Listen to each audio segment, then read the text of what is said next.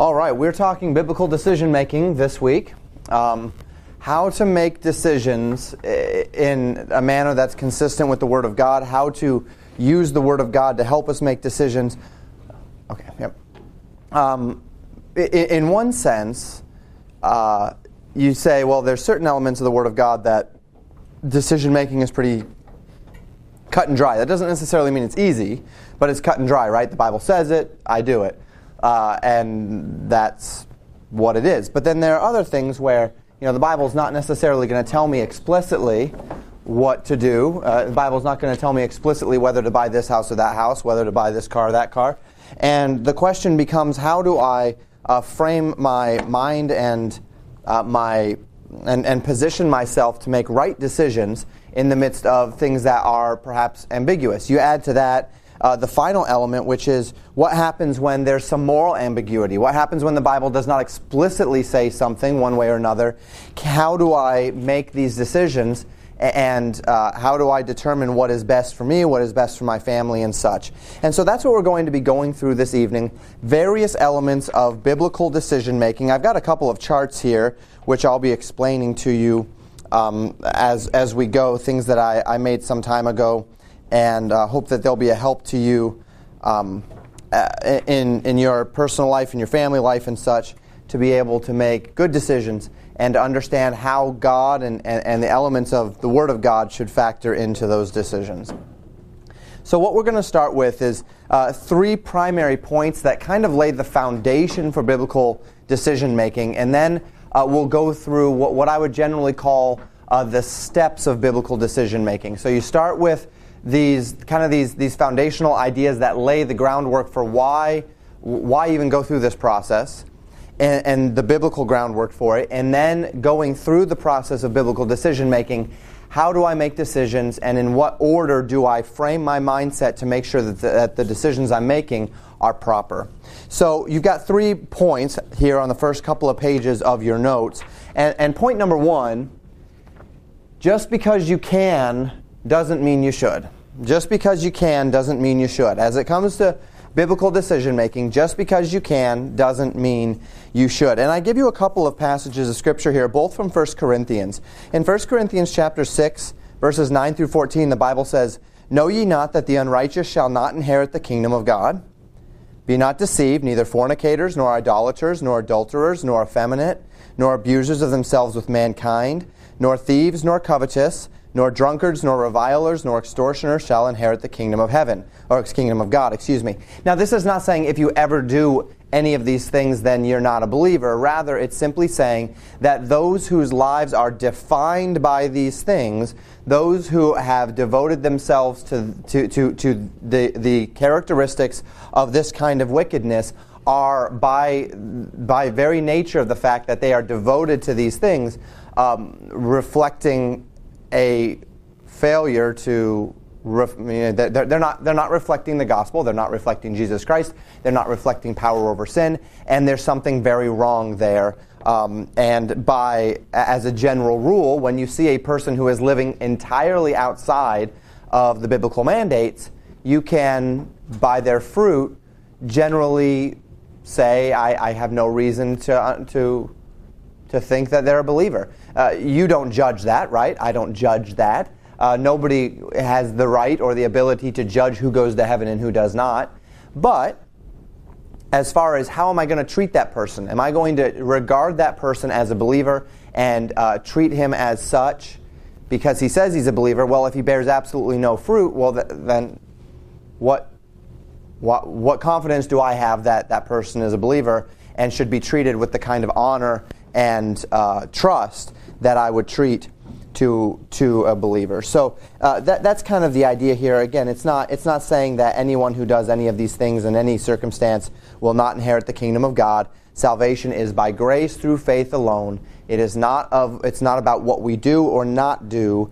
Those things are reflective of whether or not we're a believer, but belief is salvation by grace through faith. So he gives this list of the characteristics of those who do not inherit the kingdom of heaven, the characteristics of unbelievers.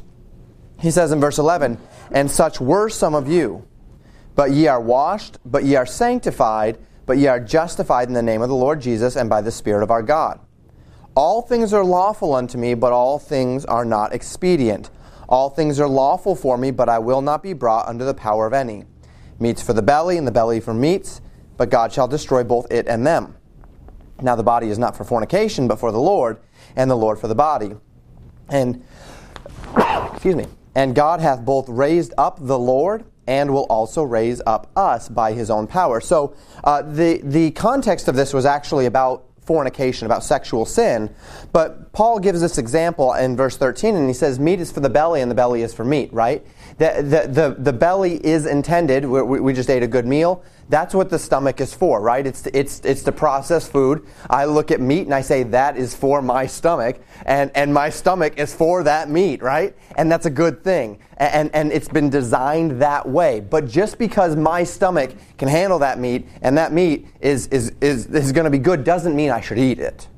In every circumstance, right? If I've got a particular reason why I shouldn't eat a certain type of food, even if my body could digest that food, that's not enough for me to say I should eat that food all the time, right? Just because something is lawful doesn't make it expedient.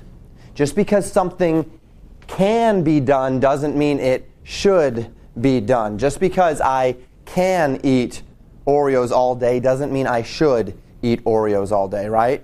And that's kind of the idea of this first point. And so Paul says the body is for, the body has been designed to have a sexual function, but it's not for fornication. And that's what he's making as a broader point here. But the point that I wanted to draw out is this principle found in verse 12, that just because something is lawful doesn't make it expedient. Just because something can be done doesn't mean it should be done. And as we think about biblical decision making, I am making decisions for myself, for my family. It's not always about, well, I can do that. It's not going to ruin me or whatever. It's, should I do that? Just because I can do it, does that mean I should do it? And the second passage here in 1 Corinthians 10, verses 21 to 24, ye cannot drink the cup of the Lord and the cup of devils. We talked about this a little bit in our spirit realm 1. Ye cannot be partakers of the Lord's table and of the table of devils. Do we provoke the Lord to jealousy? Are we stronger than he? All things are lawful for me, but all things are not expedient. All things are lawful for me, but all things edify not. Let no man seek his own, but every man another's wealth. And so, again, Paul says, and this comes back to that idea of eating meat offered to idols, right? Paul says you can do that.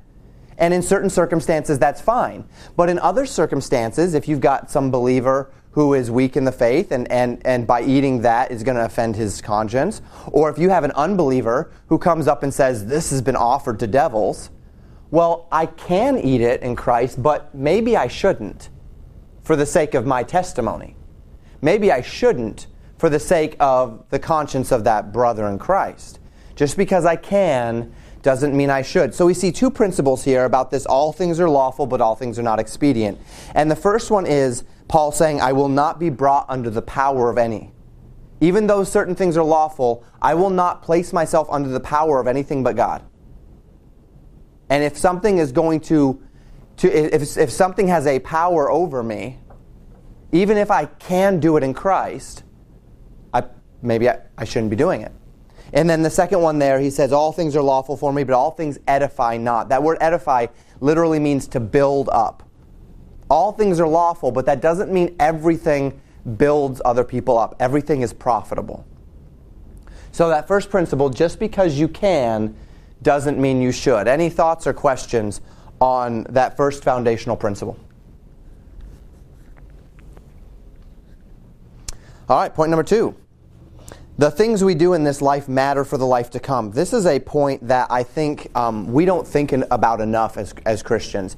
Well, we kind of get this idea in our churches that salvation is like the end goal, right? That I've got my kids, and if they profess Christ and they get saved, they get baptized, it's like, okay, they've arrived. Mission accomplished. Well, in fact, no. Right? Mission has just begun. That's when the real work begins. Because what we do in this life matters for eternity. Paul says in 1 Corinthians 3, verses 11 through 17, For other foundation can no man lay than that is laid, which is Jesus Christ. Now if any man build upon this foundation gold, silver, precious stones, wood, hay, stubble, every man's work shall be made manifest, for the day shall declare it, because it shall be revealed by fire, and the fire shall try every man's work of what sort it is. If any man's work abide which he hath built thereupon, he shall receive a reward. If any man's work shall be burned, he shall suffer loss, but he himself shall be saved, yet so as by fire. Know ye not that ye are the temple of God, and that the Spirit of God dwelleth in you? If any man defile the temple of God, him shall God destroy, for the temple of God is holy, which temple ye are. So Paul is saying here in this passage, he says, and he's speaking to believers, and he says that there's a foundation, and we all begin by building on the foundation, which is Jesus Christ. And once you have found Jesus Christ by grace through faith, and you have that foundation, then you begin to build something on that, right? Your life begins to be built on the foundation of Jesus Christ. And something is being built with every decision you make. Every day, something is being built on that foundation. And so he says at first, if any man build upon the foundation gold, silver, precious stones, wood, hay, and stubble. So he says, basically we're building with two primary types of materials. We're building with rocks and metals, or we're building with wood and hay. Now those are very, very different in their integrity and in their capacity, right? The rocks, the metals and such, these things are going to last. These things are going to stand strong. The wood and the hay, they're going to deteriorate over time. And then there are any number of elemental issues with building with wood and hay, whether we want to talk about termites, whether we want to talk about fires, whether we want to talk about wind, and whatever the case may be. And in this case, what he is saying is that remember that regardless of what you're building with, one day God is going to judge what you have built. He's talking to believers here. Not for whether you go to heaven or hell. That's laid in the foundation. But what about rewards and loss? There's coming a day where you will stand before God, and the Bible says that every man will stand before God and be judged by his works. There's going to be two different sets here. The first is going to be the book of life. That book will be opened. Anyone that's name is written in the book of life because they've accepted Jesus Christ as Savior will enter into heaven. And we say, okay, good. If I get into heaven, that's enough for me. It shouldn't be. It really shouldn't be. Because the Bible says, then the books were opened, and these are the books of our works, and every man is judged out of those things that he does in this life. Quite literally, every day, every decision is an investment into an eternity. And so Paul says that there's coming a day when God will try our works by fire. And the quality of the things we have done in this life will be revealed by that fire. So if you think about the particular materials that he's described, gold, silver, precious stones, wood, hay, and stubble. Only one of those, or only one subset of those, the metals, the precious metals and rocks, that's the only subset that's going to make it through the fire, right? The wood, hay, and stubble is going to burn right up. And so if you think of the day of God's judgment as a fire, which is kind of how the Bible regularly describes it, God's fire, the fire of God's judgment, is His holiness, His righteousness is going to fall upon the building or the creation of what we've done with our lives, of literally everything that our lives have been. And the only thing that's going to last for eternity are the things we did for Christ, are the things that we did in Christ. Not necessarily all for Christ, but in Christ, right? Things that were right in God's eyes, things that were not sinful, things that were not disobedient. And those are the things that are going to last for eternity. Those are the things that are going to continue on beyond this life. And so this is the idea. This is the warning. So Paul says, if any man's work abide which he has built thereon, he shall receive a reward. So if the fire of God's judgment falls, and following that judgment there's anything left, everything that is left is a reward. It's what God has said, this is profitable. This This is something I'm going to reward you for. And then anything that is burned up will be a loss, a waste of time. Something that was what it was on the earth, but now that's done. Now we have eternity to look forward to. And the things that you did there are burned up. They're not going to benefit you at all for eternity. And we need to attempt in our hearts to assume this mindset. Why does biblical decision-making matter? Why should I filter my decisions through the Bible? Well, because if I think about things as they truly exist, and for we who are in Christ, what that means, if I think about things as they truly exist, this life is a blip on the radar of eternity, right? You get 60, 70, 80, 90 years, and then you got an entire eternity left after that, right? I mean, very short amount of time on this earth.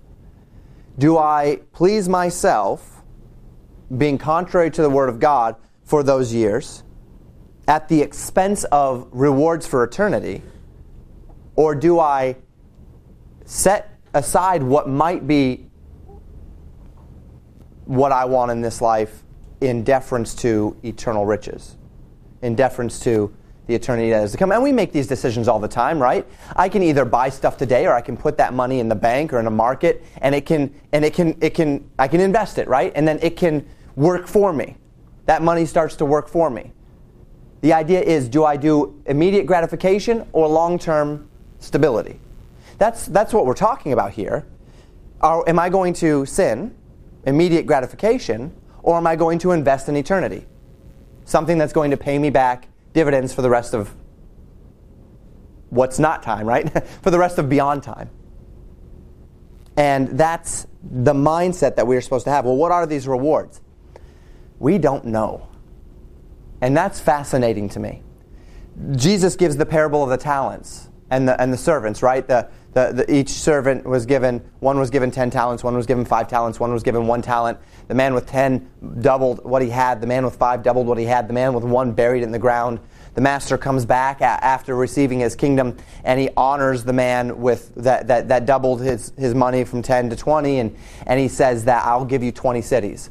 And then the man with 5, and that man doubled it, and the master says, I'm going to give you 10 cities because you earned 10 talents. You doubled your money. And then the man that buried his talent in the ground, the master says that you're a wicked and unprofitable servant because you took what I gave you and you did absolutely nothing with it. I'm taking that away from you and I'm giving it to the man that has 10 talents.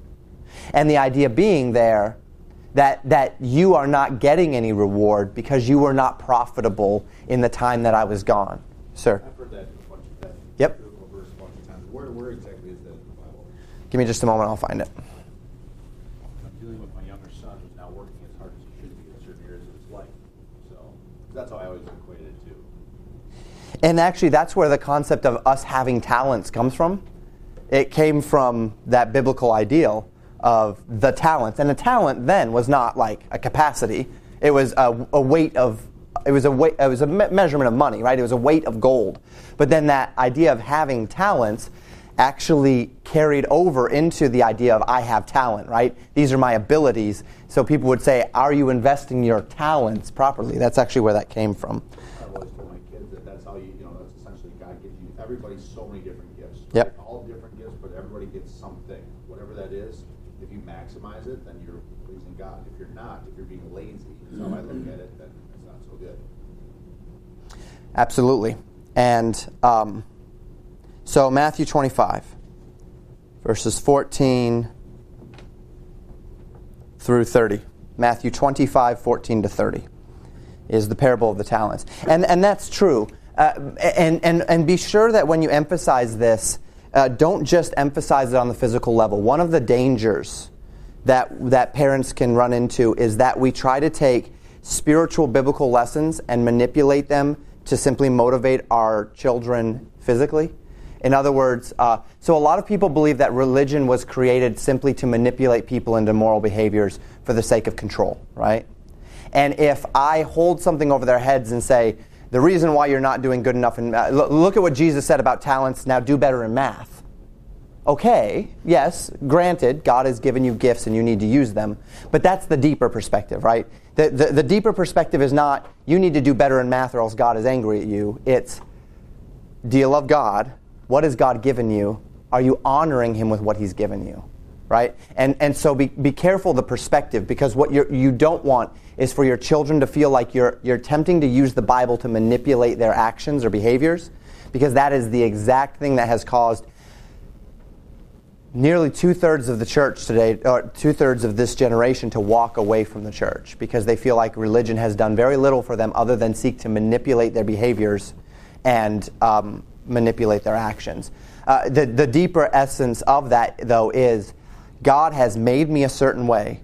God has given me certain abilities, and it pleases the Lord for me to use them. 1 Corinthians 10:31 says, "Whether therefore ye eat or drink or whatsoever ye do, do all to the glory of God." Which means as I'm scrubbing a toilet, there's a way in which I can do it that glorifies God, and there's a way I can do it which does not. What way does not glorify God? I cut corners. I grumble and complain the whole time. I backbite the person, my authority, who told me the whole time. All of that is what displeases God. What does please God? I do my best. I honor my authority.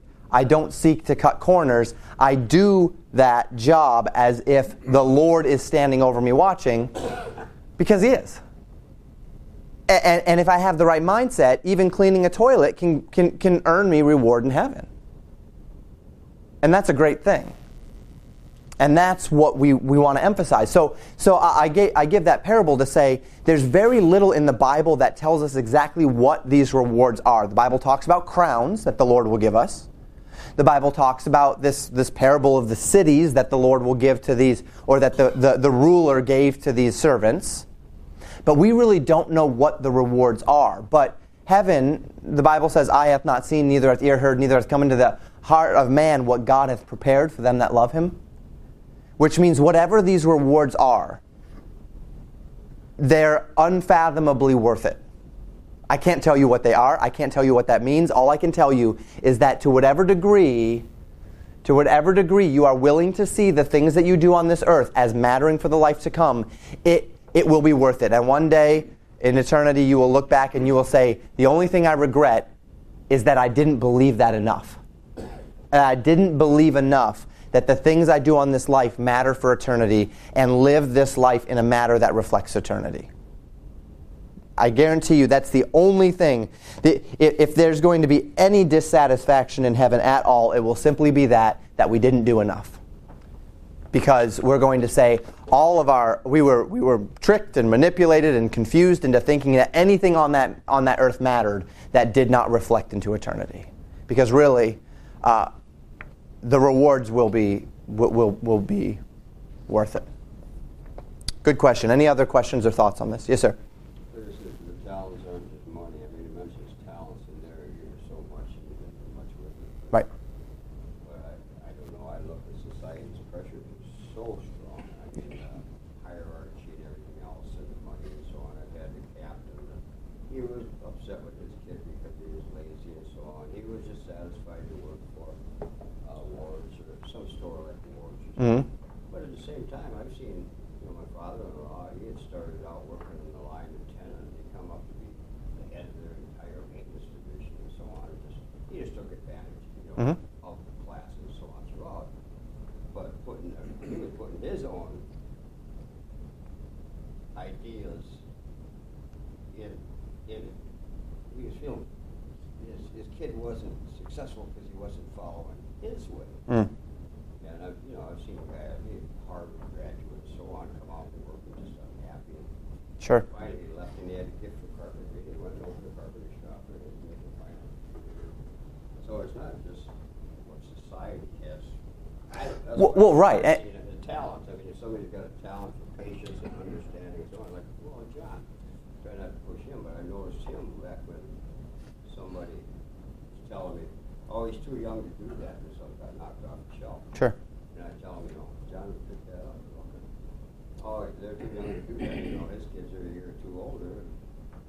About the time he said, no, we can't do that. John's looking at him, picking it up. Mm-hmm.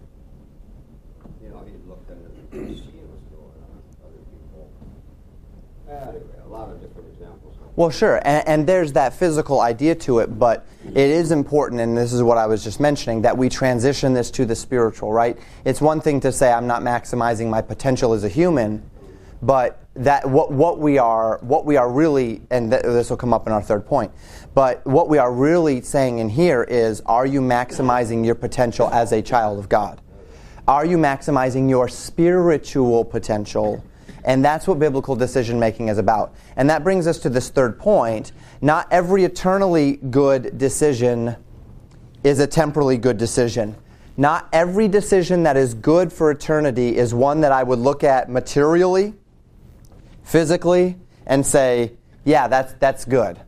Right? If God says, give a bunch of money to someone, and your buddies are like, you're really going to give that much money away, right?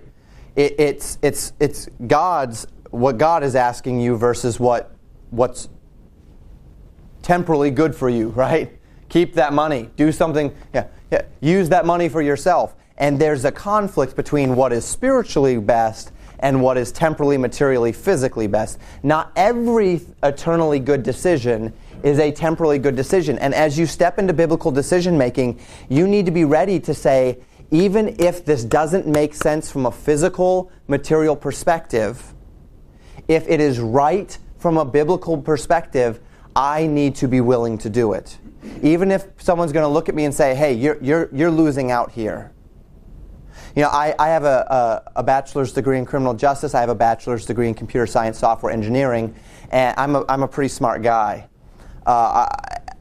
And yet I'm pastoring a church of 50 people on a good Sunday morning in Buffalo, Minnesota for very, very little money compared to what I could be making otherwise. That's not a temporally good decision. That's not a materially good decision. That's not a physically good decision that I'm making there. But it's an eternally good decision. And I had to make a choice at some point. What am I going to choose? Am I going to choose what's eternally good and what God wants of me, or am I going to choose what is temporally, physically, materially good? And we have to make these choices, and not every choice is going to be able to satisfy both of those at the same time. Sometimes it does. Sometimes you can make the choice for the Lord, and it's a win-win, right? It's good for you, it's good for your family, it's good for the Lord, it's good biblically, and there is the contingency of the church that says this is always going to happen. It's kind of the health and wealth preaching type people, right? That if you do it God's way, then you're going to become healthy and wealthy and wise every single time. And so every eternally good choice is a temporally good choice. That's not true. Not every choice you make for the Lord is going to redound to your increasing bank account or your increasing happiness on this earth or your increasing health and wellness. Sometimes the choices we have to make that are most eternally beneficial are ones that are going to be hard on us from a physical point of view, but we say there's a decision between the rewards of heaven and the rewards of this life, and I simply have to make it. So I give you here as an example another one from 1 Corinthians, and this is 1 Corinthians chapter 1, verses 18 through 31. For the preaching of the cross is to them that perish foolishness, but unto us which are saved it is the power of God. For it is written, I will destroy the wisdom of the wise, and I will bring to nothing the understanding of the prudent. Where is the wise? Where is the scribe? Where is the disputer of this world? Hath not God made foolish the wisdom of this world? For after that, in the wisdom of God, the world by wisdom knew not God. It pleased God by the foolishness of preaching to save them that believe. For the Jews require a sign, and the Greeks seek after wisdom, but we preach Christ crucified. Unto the Jews a stumbling block, and unto the Greeks foolishness, but unto them which are called, both Jews and Greeks, Christ the power of God and the wisdom of God. The gospel is an interesting thing, right? You have those people that say, I just want everything to be intellectually stimulating. And so you've got that crowd. And then you've got the crowd that says, he says here, the Jews require a sign. The Jews rejected Jesus because he wasn't what they expected. The Greeks rejected Jesus because of the simplicity of the faith.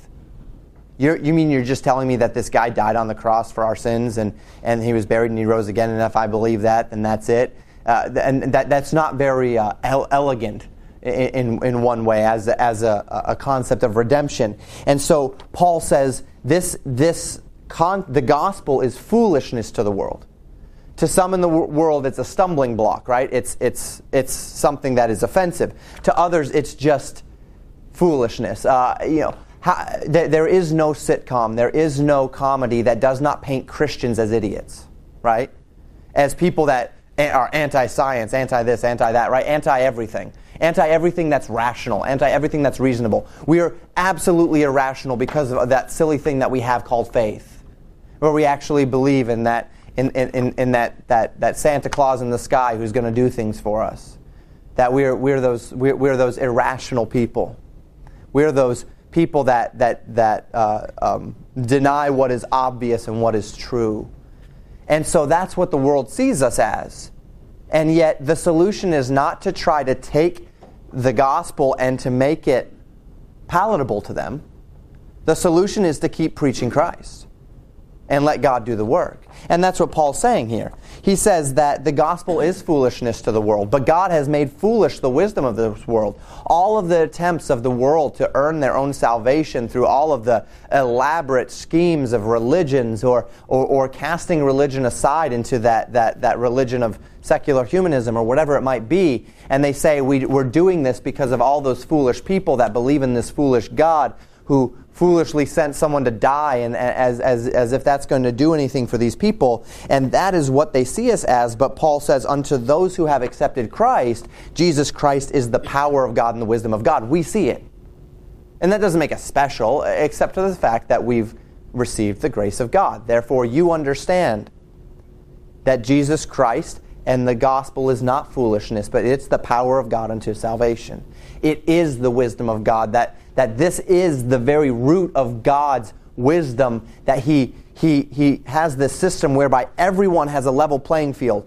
The rich and the poor, the bond and the free, the male and the female, every ethnicity, every nationality, they're all on the same level playing field, which is we're all sinners. And then there's one perfect man who is the God-man who died on the cross so that every person has the opportunity to be saved. No man would ever conjure that up.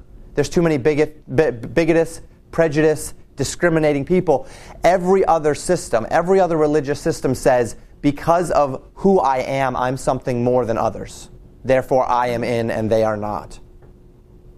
But Christ has this, the gospel is this system of wisdom. The world can't understand that. The world can't understand the wisdom of a man who gives up temporal pleasures, physical advantages for eternal good. But we can, if we're in Christ. So someone would look at someone who gives up temporal pleasures for eternal riches and say, there's wisdom in that. I think of Jim Elliot. Jim Elliot, well known in the 50s, they went to a group of Indians called the Auca Indians down in South America. And he and another man named Nate Saint, and there were a couple others, and they were attempting to reach out to this tribe. And this tribe was known as the most violent tribe in the world. The life expectancy in their tribe was somewhere around 28 to 31. Like, there were no elderly people in this tribe. They all killed each other. If you lived into your 30s, you were an old man, not because of disease and of filth, but because of you would be killed by someone in the tribe. It was just this murderous, cannibalistic, evil tribe of people. So Jim Elliot is writing in his journal, and he writes in his journal, and then they go out there to try to make contact with these Aucas, and they're all killed. And there's a movie called, I think, Point of the Spear, Tip of the Spear, about it. The book Tip of the Spear, Point of the Spear, I think it's Tip of the Spear, is written by the son of Nate Saint, one of the men that was killed on that day. And here's what happened. What happened is these Auca Indians killed these people, and for any number of reasons, which are explained in the book. As it turns out, though, the wives, the widows of all of these men stayed there. Other missionaries came down, and they ended up bringing the gospel to that tribe, and the tribe accepted Christ. There was finally a generation that lived to be old people, and Nate Saint's son was actually raised by the man that killed his father. And you sit there and you say, and he didn't know that. He didn't know that until he was already an adult. He just knew that this man's like my father. Turns out this man is the man that killed his father and killed the men on that day. So as this got around in the United States in the 50s and this was a big deal, one of the things that came to light was Jim Elliot's journal. And one of the things he wrote in the journal was this: "He is no fool who gives that which he cannot keep to gain that which he cannot lose." He is no fool who gives that which he cannot keep to gain that which he cannot lose. That's not foolish. It's not foolish for me to give up the things of this life in order to gain eternal riches. It's foolishness from the perspective of the one who does not understand that there's coming a day when there will be judgment and that the things in this life matter. It's foolishness to them, of course. But to those who are in Christ, to those who actually know by faith that there's an eternity, it makes perfect sense to give up anything in this life if I can have riches in the life to come. Because that life is forever, and this life is just a few years. And so Jim Elliot, Nate Saint, and the men on that day, they yielded their lives. And you'd say, wow, what foolishness. There's a young man that just a couple weeks ago on the island off of India. Did you read about that? Young missionary, young man, and the way he went about it was a little bit less than wise. But he went to this island where there was this tribe that people were, you're not allowed to go there, and he wanted to bring the gospel. So he tries to go there and to bring the gospel. They kill him. They saw him being buried on the beach. And this is a young man who at least had this mindset that said, my life is their lives for eternity are worth more than my life temporally. He is, yes, sir. I just wanted to, I was thinking about that when I came up that. I know down in South America where they went in there, they flew in or whatever. Yep. They were prepared with guns and everything else and watchful and so on.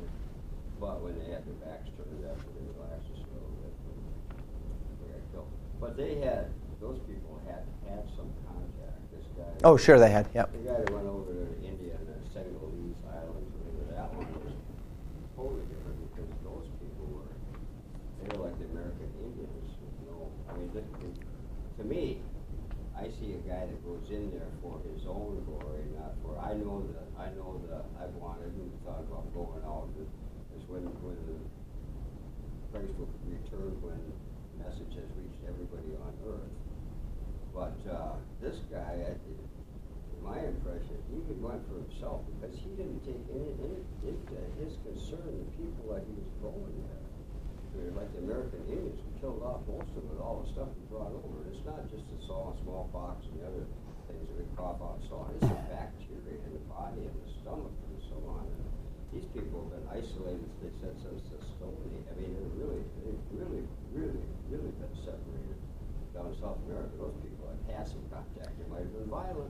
Yeah, they'd had minimal contact, and the people down in South America had been engaging them for months by dropping things out of their plane, dropping gifts, trying to show them goodwill, good faith, and such. And that's why I say this young man. We certainly can't judge the young man's motives, whether he was there for his own glory or not. There doesn't seem to be anything in his writings that would imply that. However, that being said, I would agree that the way that he went about it was perhaps a little bit reckless.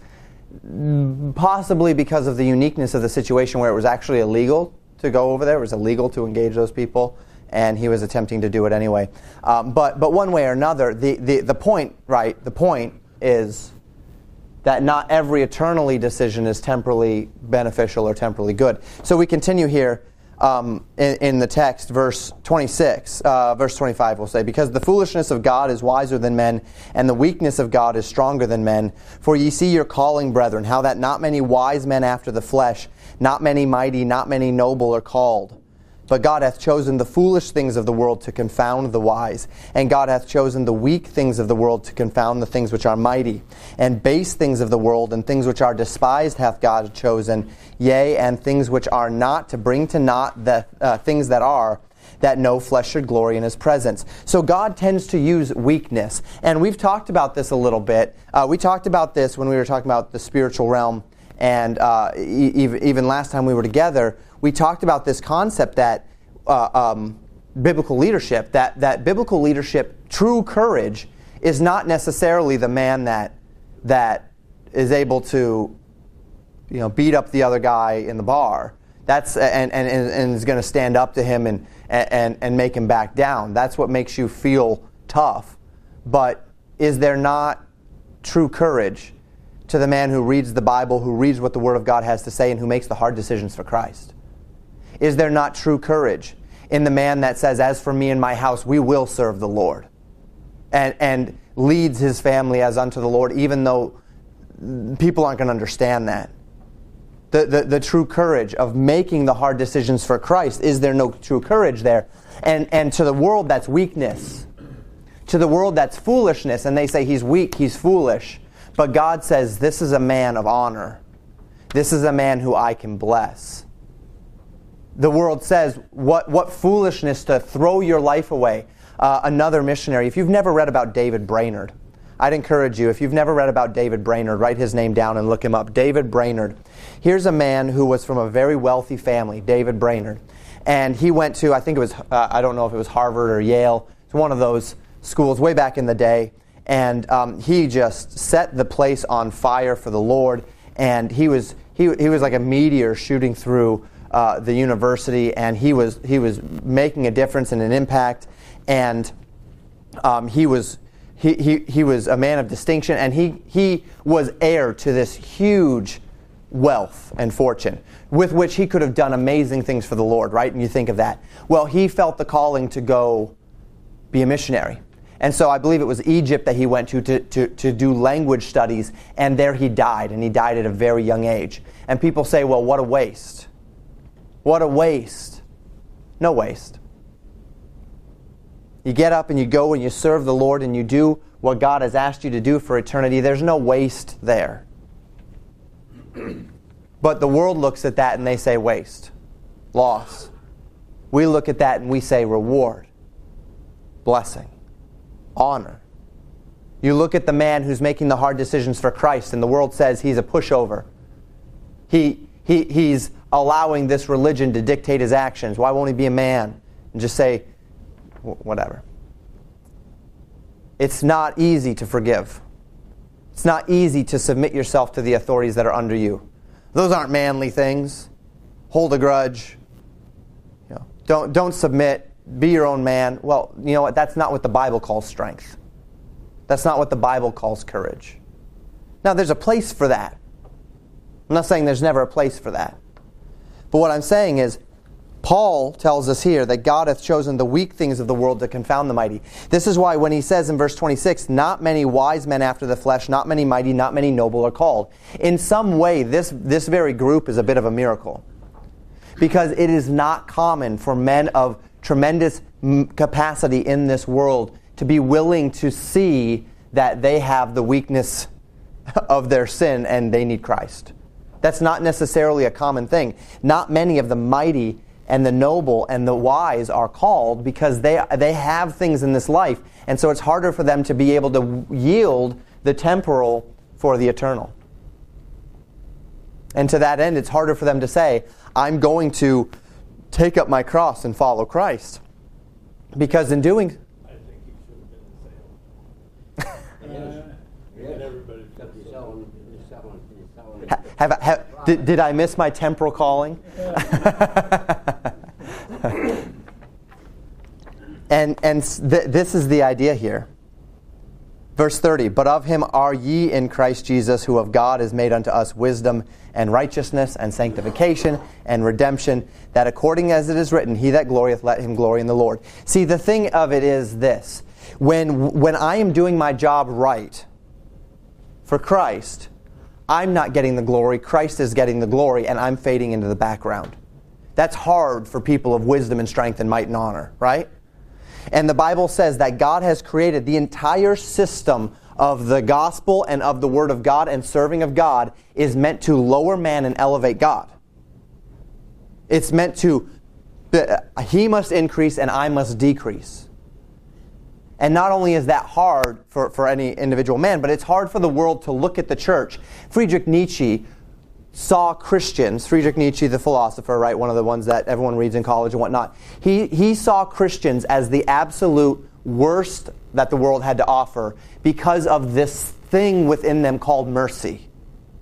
That they had mercy, and so they, in mercy, they allowed the weak to remain. They didn't stomp the weak down and destroy them and pile up their dead bodies to get higher. He talked about the will to power, that everything in life is about power and power relationships. That's actually what communism and socialism are about. The progressive agenda sees everything today about power relationships. Why?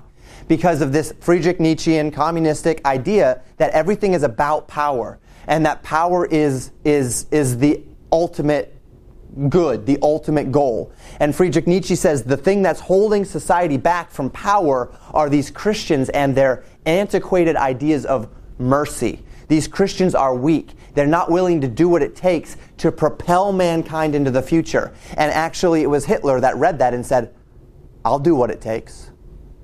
And so Hitler reads Darwinian evolution, the idea of survival of the fittest, and Friedrich Nietzsche, the idea of the will to power, and he says, so we propel the future on the dead bodies of the weak. We propel the future on the dead bodies of those who are holding us back. And to that end, Friedrich Nietzsche actually wished, he wrote a book called Antichrist. He says he wished he was the Antichrist because Christians are the scourge of society. That's the extreme end of the world's philosophy as it relates to Christianity. They see Christianity as weak, as foolish, because we do things like care for widows and orphans instead of just saying, look, we've got our own things to deal with. You go do whatever you're going to do. Because we are willing to give of ourselves to others without asking in return. Because we are willing to forgive, turn the other cheek. If a man asks you for your coat, you give him your cloak also. And these things are weakness. And these things are you being a pushover. And these things are you being taken advantage of. And God says, this is you being obedient. And the world says, that just makes you a bunch of idiots. And God says, that makes you a man of honor and of courage and a man of distinction. And so we have decisions to make sometimes. 1 Corinthians 3, verses 18 through 20. Let no man deceive himself. If any man among you seemeth to be wise in this world, let him become a fool that he may be wise. For the wisdom of this world is foolishness with God, for it is written, He taketh the wise in their own craftiness, and again, the Lord knoweth the thoughts of the wise, that they are vain. So Paul says, if you really want to be wise before God, then become foolish to the world, because the world sees Christianity as foolishness. And choose God's way, not man's way. Questions or thoughts on that? So this is the foundation of biblical decision making. These 3 points. Just because you can do it doesn't mean you should. The things we do in this life do matter for the life that is to come. And then finally, not every eternally good decision is a temporally good decision. Sometimes you are going to have to decide between temporal, material, physical advantage and eternal advantage, eternal riches. And that leads us to the steps of biblical decision making. Step number 1. No matter how uncomfortable, what does the Bible say about what you're thinking about? No matter how uncomfortable it is, what does the Bible say? And this is why it's important to know your Bible, because you can't just say, well, I don't know, so I'm off the hook, right? Because that's not how it works. It doesn't work that way. Ignorance is bliss in that you don't know it, but there's coming a day where you'll stand before God and ignorance will not be an excuse. Ah, man. Isn't that a bummer? You know, wouldn't it be nice? Your kids try this all the time, or try this all the time, right? The idea of if Dad is convinced that I didn't know what he told me, even though I looked him in the eye and said, yes, sir, when he said that, and then later up I come up and say, but I didn't hear you, right? If I can convince Dad that I didn't know, then I'm off the hook. Or if I can not know, right? If I can literally never listen so that I just never know what my parents say, then I'm off the hook. If you're a good parent, they're not off the hook. They should not be off the hook. Because just because you weren't listening or you chose not to listen doesn't let you off the hook. Now, if you did not actually hear me, that's one thing. But if you chose not to listen or not to remember, that's your problem, not mine. You're on the hook. No matter how uncomfortable, what does the Bible say? So you search the Bible, and the Bible becomes, and step 1 and 2 is kind of this, but I'll introduce the concept to you now. Think of the Bible like a filter. That every thought, every decision, every motive, every action, as you're deciding, is this good or not? The first thing you do is you pour that through the Word of God. And does it come out clean on the other side? I want to go to this place. Pour it through the principles of the Word of God. Does it come out clean? I want to say that word. Pour it through the principles of God. Does it come out clean? I want to pursue that venture, pursue that opportunity. Pour it through the filter of the Word of God. Does it come out clean? That's a really good first step. If it comes out clean on the other side, whether that means it doesn't offend anything wrong, or whether that means it actually confirms something right. In other words, should I buy that house? Well, when I say should I buy that house, there's no should I buy a house filter in the Word of God, right? The foolish man built his house upon a rock, on the sand, and the wise man built his house upon the rock. That's about all we get, and that's not talking about actually building houses, right? So we don't get anything about building houses in the Bible. But what do we get? We get warnings about debt. We get warnings about materialism and going beyond that which we need. Having food and raiment, Jesus said, let us therewith be content. So we have principles of contentment. So the question then becomes, as I'm pursuing this, is it for my, what are my goals? What is my heart in pursuing this? Am I going to be falling into crippling debt, or can I afford this? All of those decisions can be filtered through the Word of God. And if all of those come out clean, my heart is right, God has opened the doors, I'm not going to be going beyond the means that I have. I'm being a good steward of my money. I'm seeing these things that the Word of God speaks of, and it doesn't offend any of them. Okay, it filtered through the Word of God. But no matter how uncomfortable, what does the Bible say? I just met a guy in the jail today. I hadn't seen him since April. He got out of jail this last April. When he'd gotten out of jail in April, I'd been working with him for over a year. I'd been working with him since February of 2017. February of 2017. So he got out in April of this year, 2018. So I'd been working with him for over a year. And I told him, I said, Bob, his name's not really Bob, but I said, Bob, this is what you need to do. You need to not ever go back to that woman that you were with. You need to stay away from other women because you are not in a state of mind to handle that. You need to get into church. You need to get a job. You need to be among the stability of the stable portion of your family. There's an unstable portion of his family who are alcoholics and drug addicts, and then there's a stable portion who are family people and who are doing right. You need to do that and get yourself right. Well, now he has decisions to make. And he gets out, and spoiler alert, he's back in jail, right? So he gets out, and he does everything opposite of what I told him to do. Now, what I told him to do wasn't anything. It was basic biblical wisdom, right?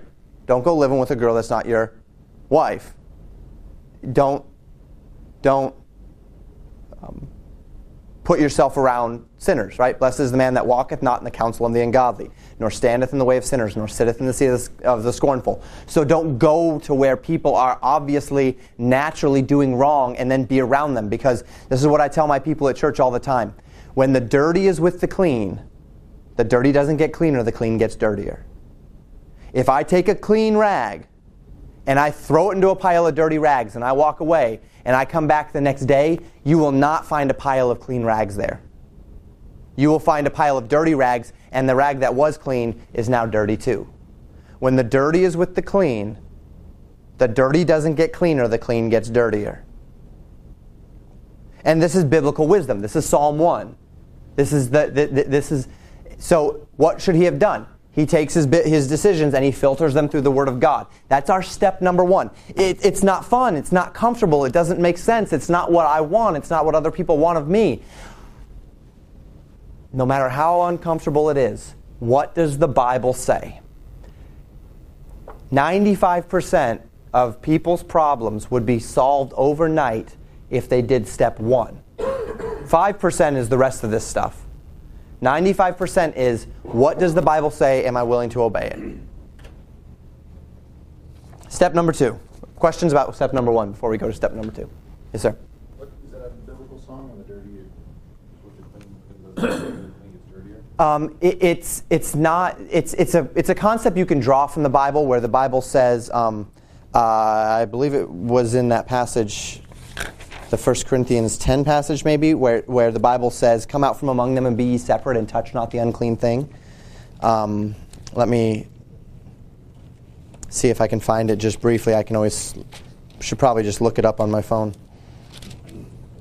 James, an analogy like the fence analogy. It's a profound statement. That's the fence. We're talking about it if we can get there tonight. Was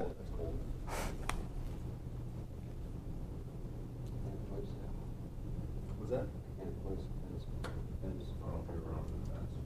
Yeah, that would have been in another class. What, 2 years ago or last year? Probably 2 years ago. But it's coming up again tonight. So, 2 Corinthians 6:17. And then the verses surrounding it, where Paul is saying that we need to separate ourselves from the unclean parts of this world. And 1 John talks about it too. There's actually a good portion of Scripture that speaks about separating ourselves from the unbeliever. Now, not the idea of, oh, you're an unbeliever, I'm not going to talk with you. Because the Bible says, and this is in 1 Corinthians 5, Paul says, "I wrote unto you not to keep company with fornicators." He said, "Yet not altogether fornicators of this world, or else you'd have to come out of the world.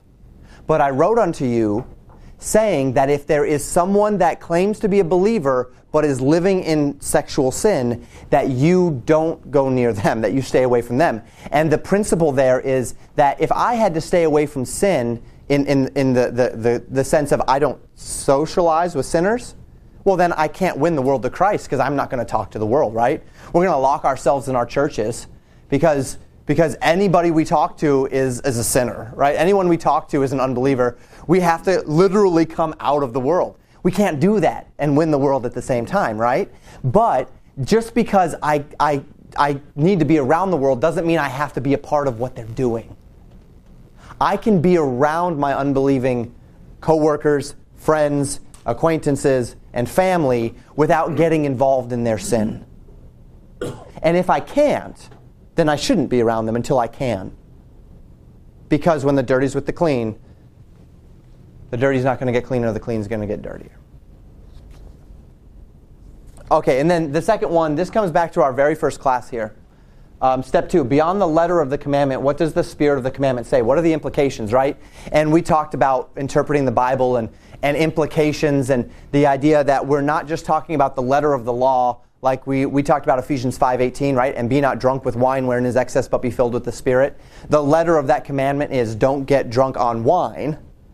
But the spirit of the commandment is don't allow any substance into your life that is going to overcome your capacity to be led by the Spirit of God. So if there's a substance that you're allowing into your life that is overriding your ability to be driven by the Spirit of God, then you're not where you are supposed to be, whether that's wine or whether that's some other alcohol or liquor, or whether that's a drug, whether legal or illegal. That's not what we're talking about. What we're talking about is, does the Spirit of God have the capacity to rule in me, or have I allowed something into my body that is altering my state of mind so that the Spirit of God does not have the ability to do what He's supposed to do, right? So what is the spirit of the commandment? As you filter it through the Word of God, don't just filter it through the thou shalt and thou shalt not, right? Filter it through the principles of God's Word. And this is where teaching comes in particular. This is where having someone to help you understand the principles of the Word of God, a good church, a mentor, and all of those things are important to help give you some perspective on those things. And as I just said, right here at the middle of this page, step 1 and 2 become the filter through which all of the other steps flow. If you can get through steps 1 and 2, you're going to be in pretty good shape as a general rule. Now, there's more to it.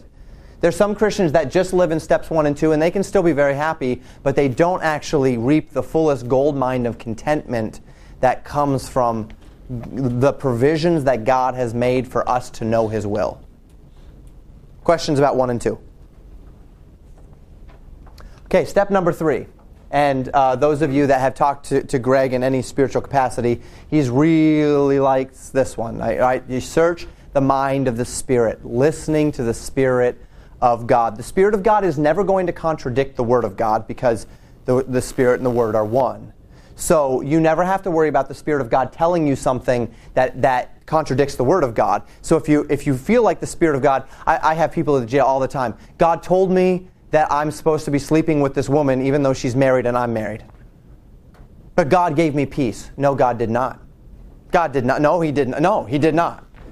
I can go to chapter and verse and show you He did not give you peace. Satan may have given you peace. Your own deceitful heart may have given you peace. But it was not God. Because God, the Spirit of God, never works in contradiction to the Word of God. Ever.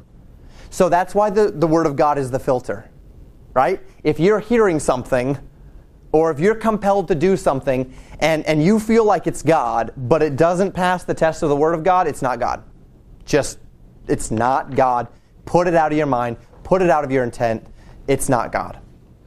But then you search the mind of the Spirit. Everybody who has accepted Jesus Christ as their Savior, the Bible says the Spirit of God is inside of you, indwelling you, and He communicates with you. I'm not talking about that you're hearing voices in your head audibly, right? I'm not talking about that. I'm not talking about, you and this voice have a first name basis and you're walking around the street mumbling, and that's not normal.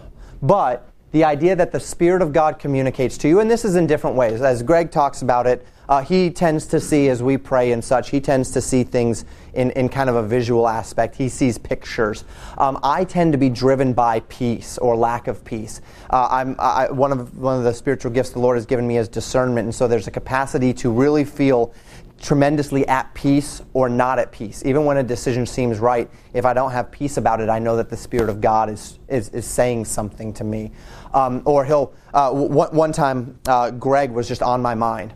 And I couldn't get him off my mind, so I was just praying for him, and I was praying for him, and I was praying for him, and I was praying for him. And I just texted him and said, "Hey, Greg, just want to let you know I'm praying for you and your family." And he texted back and he said, "The Spirit of God is powerful. I'm driving my family to the hospital right now," and he gave me the situation. And here it is that the Spirit of God is laying him on my heart, putting him into my mind to pray for him because he's going through a hard time and he needs my prayers at that time, right? So search the mind of the Spirit of God in faith. You've got to learn to listen. And this can become, and I want you to be careful with this, because this can become a dangerous kind of pagan thing if you're not filtering the listening through the Word of God. Because the idea of learning to listen, well, you know what? Demons commune with men too. We talked about that in the spirit realm stuff, right? So if you're doing yoga, right, and you're emptying your mind, what will fill it will probably not be the Spirit of God. Meditation, in the biblical sense, is not empty your mind. Meditation in the biblical sense is fill your mind with the Word of God. Fill your mind with Christ. And then He will speak to you through His Word, through His Spirit. Don't empty your mind. Emptying your mind is just asking for something dangerous to fill it. That's a Near Eastern mystic pagan idea. Empty your mind, that yoga idea. Biblical meditation, fill your mind with Christ. And by filling your mind with Christ, you learn these things. So, for known quantities, should I do this or should I not do this? Should I buy the house or should I not buy the house? Ask directly, Lord, should I do this? Should I not do this? Seek His peace. Of course, you go through all the biblical steps, right? The Bible says that there's safety in counsel. So counsel. In the multitude of counselors, there's safety. Ask your dad. Ask your brother. Ask your friend. Ask your financial advisor. Ask your mentor. Ask someone. Get advice. See if they have any red flags.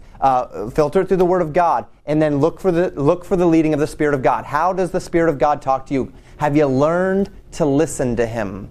Have you learned to listen to the Spirit of God when He's talking? If not, this is something that takes time to cultivate. And that's something that, that again, Greg is really big on this. When he learned to listen, when I learned to listen, it's a life-changing thing, because now you have an advocate in the spirit realm that is directly helping you, even with the decisions that aren't, thou shalt not kill. Yeah, that one, I got that one, right? Thou shalt not kill, I get it. The Bible says it. I can learn that one. I've got that one down pretty easy. But But some of these other decisions, I need the Spirit of God. For known quantities, my prayers are seeking directly the help of the Spirit of God. For unknown quantities, what should I do? What should I do? I don't even know what to ask for. I don't even know what to do. So-and-so is sick. So-and-so is dying. So-and-so did die, and I'm an emotional wreck. What do I do with these? What do I do with these emotions? Someone hurt me. Someone hurt my family. Someone hurt my loved ones, and I'm angry. What do I do with these things? There's elements of the Word of God, but then there's unknown qualities. God, I just don't even know what to do. So for known qualities, just ask. Get in the habit of asking God for stuff. The Bible says that God delights in giving things to His children. Now, there are rules to that. We've talked about prayer, right? You have to ask in faith. You don't ask amiss, that you may consume it upon your lust and such, but ask Him. For unknown quantities, ask, seek, and knock. Ask, seek, knock. Ask, and it shall be given you, Matthew 7. Seek, and ye shall find. Knock, and it shall be opened in you. For everyone that asketh receiveth, and to him that seeketh, and he that seeketh findeth, and to him that knocketh it shall be opened unto him. So that's that process of just be persistent in prayer, seeking the Lord, and letting Him then do the work in you to bring about the circumstances whereby you have that wisdom. I have given you a lot of resources on prayer. And we're doing okay on time, so I have given you a lot of resources on prayer. The last thing that I tell you there, and we'll come back to this, beware of the permissive will of God. We'll talk about that more in a moment. So the first resource I've given you on prayer, this is kind of a pictorial representation of a lot of how prayer works. And I give you several passages of Scripture if you want to do some case studies on prayer. I particularly recommend Matthew chapter 6, verses 9 through 13, and John chapter 17 as tremendous case studies on prayer. So how does God communicate to man? God communicates to man through special revelation and through general revelation. General revelation is the general knowledge that's seen by all men. Creation, conscience, the fact that there is morality, that there is such thing as good and bad, that it really does matter in this society whether you love your neighbor or kill your neighbor, right? They're not morally equivalent, and everyone knows it because the image of God is in man and because there's some general knowledge of morality. But then there's special revelation, and special revelation is the Word of God and the Spirit of God. And particularly the Word of God as the Spirit of God teaches us what the Word of God means. So special revelation is knowledge given by God to man, and it's not attainable in any other way but then to be given to you directly by God. General revelation, all men can see it. All men can see creation and know that there's a God. All men can see the law of God written on their heart. Yeah, Greg? So you were talking about listening to God. Yes. Also seeing it, wouldn't you say that would be also something that we have to practice and learn? Like, for instance, a non-believer, here's a scenario. Last summer, everybody knows how you fish. So I take kids fishing all the time. The father, son, they never fished before. They see all the pictures, like, please take us. So I was running late for whatever reason. I say the quick prayer, God, give me the boat launch, to launch the boat, everything. And I made every single light. Every one, all the way there. And then I get to the ramp, and there's one spot left for me to park my car. Right? Park it, get there just in time. We have a great, great day. So that, to me, since I believe in God, I can see it when it happens, right? So not only listening, being conditioned to listen, but also be conditioned to see it when things are going on. Absolutely. Looking for answers. One of the things that we do in prayer sometimes is that we kind of have a way that we expect God's going to answer when we pray, and He actually does answer, but not in the way we expect, and so we just don't see it. And then we say, well, God messed up on that one. Well, no, He answered the prayer. You were just looking for it in all the wrong places. You were just looking for it in the wrong way, and so you weren't actually praying just for what you wanted. You were praying for the way that you wanted it done. And that was not the way God answered. So yes, not just learning to listen, but learning to see as well. Absolutely. And then learning to be prompted by the Lord. So the idea, like I said, I'm prompted by the Lord to pray for Greg, and then it turns out that he was in need of me at that time. I could have just said, I wonder why Greg's on my mind, and moved on with my day. But learning to say no when somebody comes to my mind, there's a reason. God is putting him there. I need to call him. I need to pray for him. there's a reason why God is putting that person on my mind. I haven't thought of that person in months or years, and here he is on my mind. Why? Is it really just random? I mean, is that what it is? It's just a random synapse firing in my brain? Or is it that God has something for me there, and we might miss out on a lot of blessings simply because we're not listening. We're not looking. So that's the revelation of God to man. Very good point. Thank you, Greg. Prayer does not inform God of our needs. God knows what we need before we ask. Matthew chapter 6, verse 8. Prayer does not convince God to give us what we want. Luke 22, verse 42 tells us this. Prayer does not reveal anything to God which he did not already know. Isaiah 40 tells us this. Prayer does not change God. Prayer changes us. Now, God may decide to or not to do something based upon our prayers, but it's not changing anything. It's simply that God did or did not give you that thing because you asked or did not ask. I have a particular set of rules that I follow as it relates to my children and treats. And yet there are days where everything would be satisfied for my children to have a treat, but they don't ask, and so I don't even think about it. Whereas another day, my child comes up and out of the blue says, can we have a treat? And I think about it, and I say, why not? You can have a treat. Today's my twin daughters. It's their birthday today. They both turned 7 today. And I took them, every year we take them to the dollar store to get a balloon. And we've done that for all of our kids since they've all been born.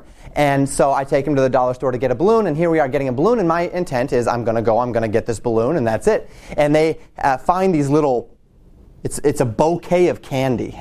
It's candy, little spiral suckers and whatnot in like this bouquet, and it's a bouquet of candy. And they come up and say, may we have this?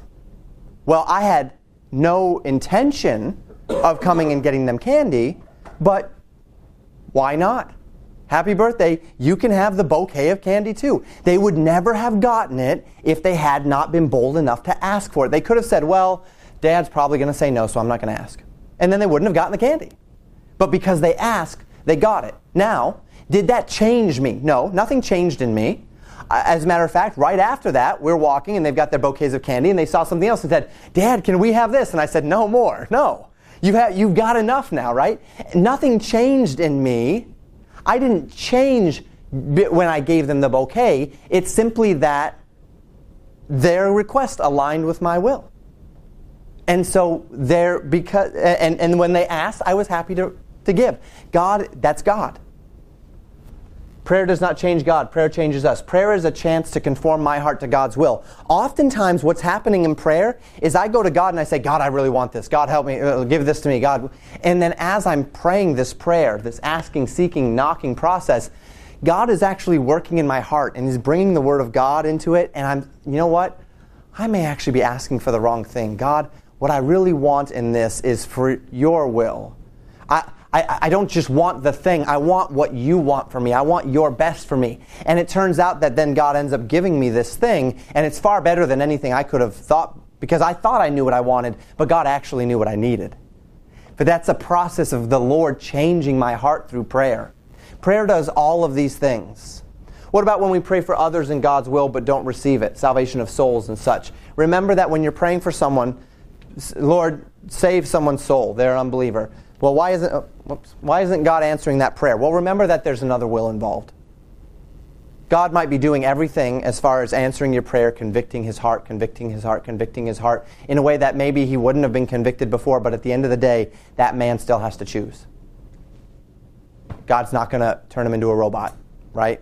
So remember that as well when it comes to prayer. So praying in God's will. If I know something is God's will, my heart is aligned with the Word of God, with the Spirit of God.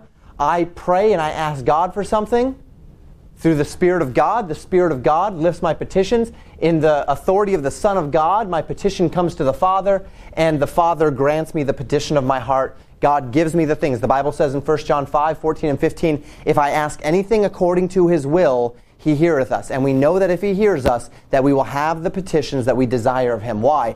Because I am asking according to His will, just like my daughter today, right? My daughter says, Dad, can I have this? She asked according to my will, and I said, yes. It was that simple. That's praying in God's will. You know that it's God's will, or you are praying, seeking to know God's will. It is God's will, and you get it. God, would you give us a new car? Our old car's getting old, whatever the case may be. Boom. God provides the money, whatever the case may be. You got it. God, it was the Lord's will. It aligned. There was nothing amiss. You weren't doing it for the lust. You had all the right motives, all of that. What about praying for God's will? So praying in God's will. I know God's will, or I know the general template, and I'm asking. That's simple enough. But praying for God's will, this is the ask, seek, and knock idea. I pray. And as I'm praying, God, I want to know your will. I want to know what's best. Praying as Jesus did in the garden. Nevertheless, not my will, but thy will be done. I love Jesus' prayer in the garden because he gets down on his knees and he says, God, if it be possible, let this cup pass from me, right? I don't want to do this. If there's any other way that you can save the world that doesn't involve me having to bear mankind's sin, let's do that. Let's do that instead. And then he gets up and he goes to his disciples and he finds them sleeping and he says, what, could you not watch with me 1 hour? Watch and pray lest you fall into temptation. And he goes back and he gets down on his knees and he says, Lord, if it be possible, let this cup pass from me. Nevertheless, not my will, but thy will be done. Something has changed in his prayer. It has gone from God, let this happen, to God, let this happen, but what I really want is your will. And then the next time he goes and he wakes his disciples up again and he says, watch and pray lest you fall into temptation. And he goes back and he gets on his knees and he says, God, Father, he called him Father, Father, if this cup cannot pass from me except I drink it, not my will, but thy will be done. He has now aligned himself with the will of the Father. He has brought his petitions, and now he has the confidence of knowing that the Father's will is this, and he is lined with it, and then he knows what is the will of the Father, and he can do it. And sometimes there's a process of asking, of seeking, of knocking. God, what do you want from me? God, what is best? God, how should I raise my children? God, where does the wisdom come from? And I was talking to a guy the other day, and he had prayed for patience, and that's an interesting prayer to pray for. And he was really frustrated because he's like, I'm still an angry man. I'm not being any more patient. And I ask every night that God would take this anger away from me and help me to be patient. And I looked at him and I said, Bob, again, not his name, Bob, what are you expecting? Are you expecting just to wake up one day and all of a sudden you're not angry anymore? If I say, God, give me patience, how do you think God's going to go about helping me have patience? By bringing a lot of circumstances into my life whereby I have to exercise patience. So that I have to make decisions and learn how to be patient. Right? Patience, wisdom, God give me, so God give me wisdom, you're praying, God give me wisdom. And I don't know, are we hoping that we're just going to wake up one day and have all the answers? But then your dad comes up and says, hey son, I've got a thought for you on this. And you say, Dad, I don't want to hear what you have to say. Well, what if God just sent wisdom? And you missed it. Or, God, give me wisdom. And then it's time for church on Sunday, and you know what, I'm not going to go to church today. Well, what if God's wisdom was found in that sermon that you ignored, that you didn't go to? But see, as I'm aligning with God's will, God, give me wisdom, and then I just feel like I need to be in church today. I need to be in church today. I don't know why, but I really need to be in church today. And you submit to that, and you get there, and the sermon is like for you, right? Have you ever had one of those? It's for you, like he's preaching to you. Why? What would have happened if you hadn't gone that day? What would you have lost? What would you have missed out on? This is the process of aligning my heart with God's heart. And all the time you're listening for the Spirit. You're being sensitive to the Spirit. As the Spirit of God says, do this, don't do that, go there, don't go there. Until such time as God has made it clear what you are to do. And then you do it. And you need to be willing to do it. When our desires aren't God's desires, we ask, we seek, we knock until our heart and desires are conformed to His heart and our desires. If our desires do not conform to God's desires, we won't receive them. James 4:3 says that. You ask and you receive not because you ask amiss, that you may conceive it upon your own lust. Confession. Confession is another type of prayer, and this is a little bit outside of our thing, but these are a couple of different types, and let me just explain it because there's no words here. So when my heart is not right with God, if I regard iniquity in my heart, Psalm tells me, Psalm 66:18, the Lord will not hear me if I regard iniquity in my heart. If I am living with unconfessed sin, don't be surprised that your prayers is like you're praying to a brick wall. God's not going to hear you if you are holding in your heart known sin that you are refusing to give to Him, that you are refusing to confess. But when I do confess my sin, again, I lift up my confessions through the Spirit of God intercedes for me. The blood of the Son of Jesus Christ gives me authority to come to the Father, and the Father is faithful and just to forgive me of my sin and to cleanse me from all unrighteousness, and then there's open communication again. If you are not receiving answers and you are not receiving wisdom and you are not receiving anything, search your heart for sin. See if there's a reason why you're hitting a brick wall, because it's not like God. Search your heart and see if there's something between you and God that is keeping God from regarding your prayers, because you're regarding sin in your heart. And get it right so that the lines of communication can be open again. The illustration that I use at the jail, I tell people, my wife and I, we've been married now for almost 11 years, and when we got married, we were bound together, right, till death do us part. Now, just because we're together doesn't mean we're always in good fellowship. I do something wrong, she does something wrong, we hurt each other, there's a distance put between us. When that happens, we don't become unmarried, right? We're still married, there's just distance put between us. And then when we finally realize we did something wrong, you come up and say, honey, I should not have done that, please forgive me. There's forgiveness. We don't have to go back to the marriage altar and put rings on each other's fingers again. We just forgive, and then we're brought back into fellowship. When you sin, you don't lose Christ. You're not unsaved. You're still saved, but there is a distance. There's something between you and the Father that is going to clog up your fellowship and your ability to communicate. You clear that up, and the lines are open again. This is, again, the ministry of the Holy Spirit. God, is there anything in my life between you and me? And then trust the Holy Spirit to show it to you. Something comes to mind, yep, that was sin. I've got to get that right. I've got to take care of it. You confess it to the Lord. If nothing comes to mind, don't think, that must mean... if you're listening and you're trying, God's not going to hide it from you. The Spirit of God will tell you. The Spirit of God will make it known. Listen, look, be observant. And then finally, thanksgiving. And that's just where you praise God. And that's because this was about prayer and acknowledgement of God's will. This is me acknowledging God's will. Not praying in God's will or for God's will, but simply acknowledging God's will. Don't forget, when you see the answers to prayer, like what Greg said, about all the green lights and the spot, don't forget to acknowledge God. God, thank you. You did that for me. And maybe even acknowledge it publicly. Guess what God did for me today?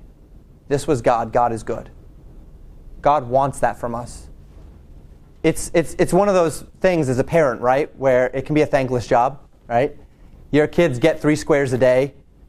How often do they come up and say, hey, thank you for working tirelessly to put money in the bank and food on the table? They just open the fridge and say, hey, why are we out of milk, right?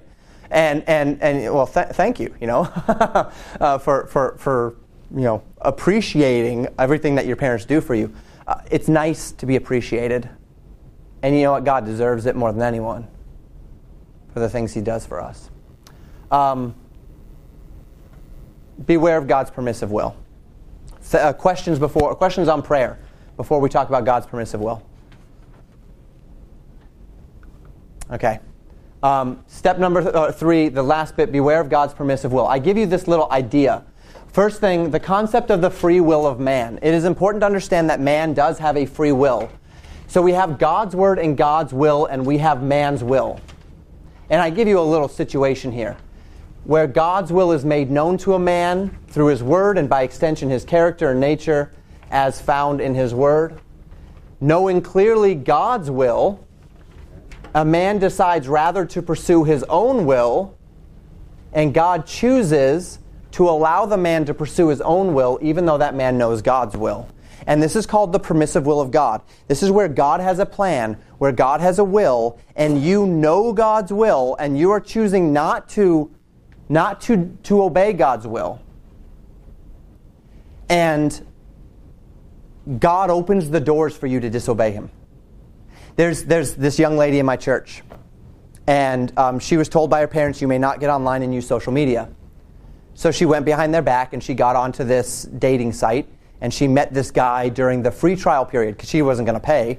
So she just got onto the free trial period. And she met this guy during the free trial period, and they started talking. And this guy was everything she'd always wanted. He was a mountain man, lives in Idaho, and had a ranch. And this is her to a T, right? She's an outdoorsy girl. She's always been one of those.